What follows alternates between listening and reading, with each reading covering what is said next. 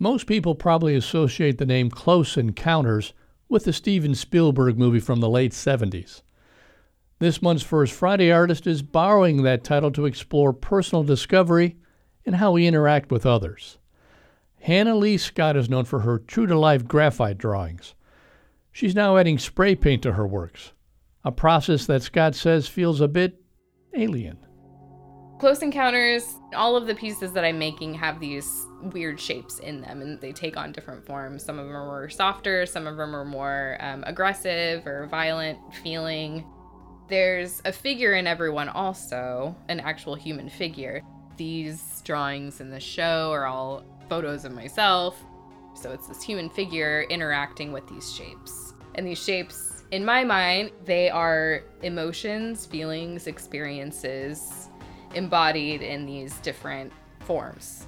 They do feel kind of alien, but they are kind of this world that just represents parts of us that we don't know about ourselves or about others, how we react and interact with them.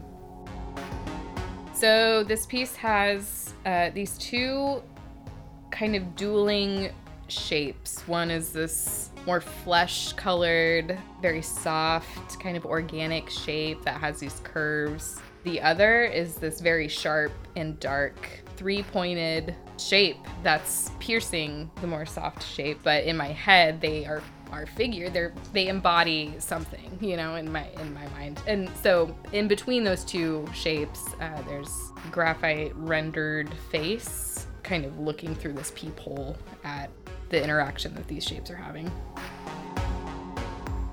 So the moment after I've planned everything out, that's the scariest part.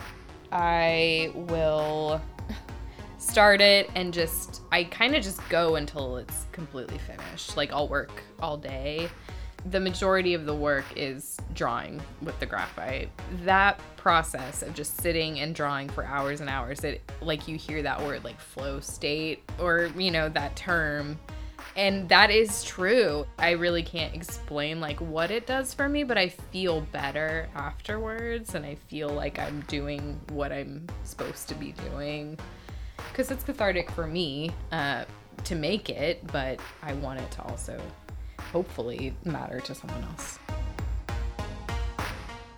And then the spray paint, that is the quickest part of these pieces, but it's the most haphazard, or it's a little bit more, it just feels so out of my control a lot of the time. I try to control it as best as I can, but it's just over in 15 minutes and then the piece is done suddenly. The most stressful, anxiety-inducing part of the whole thing is kind of this culmination of all of these hours kind of hinged on this very stressful moment at the end.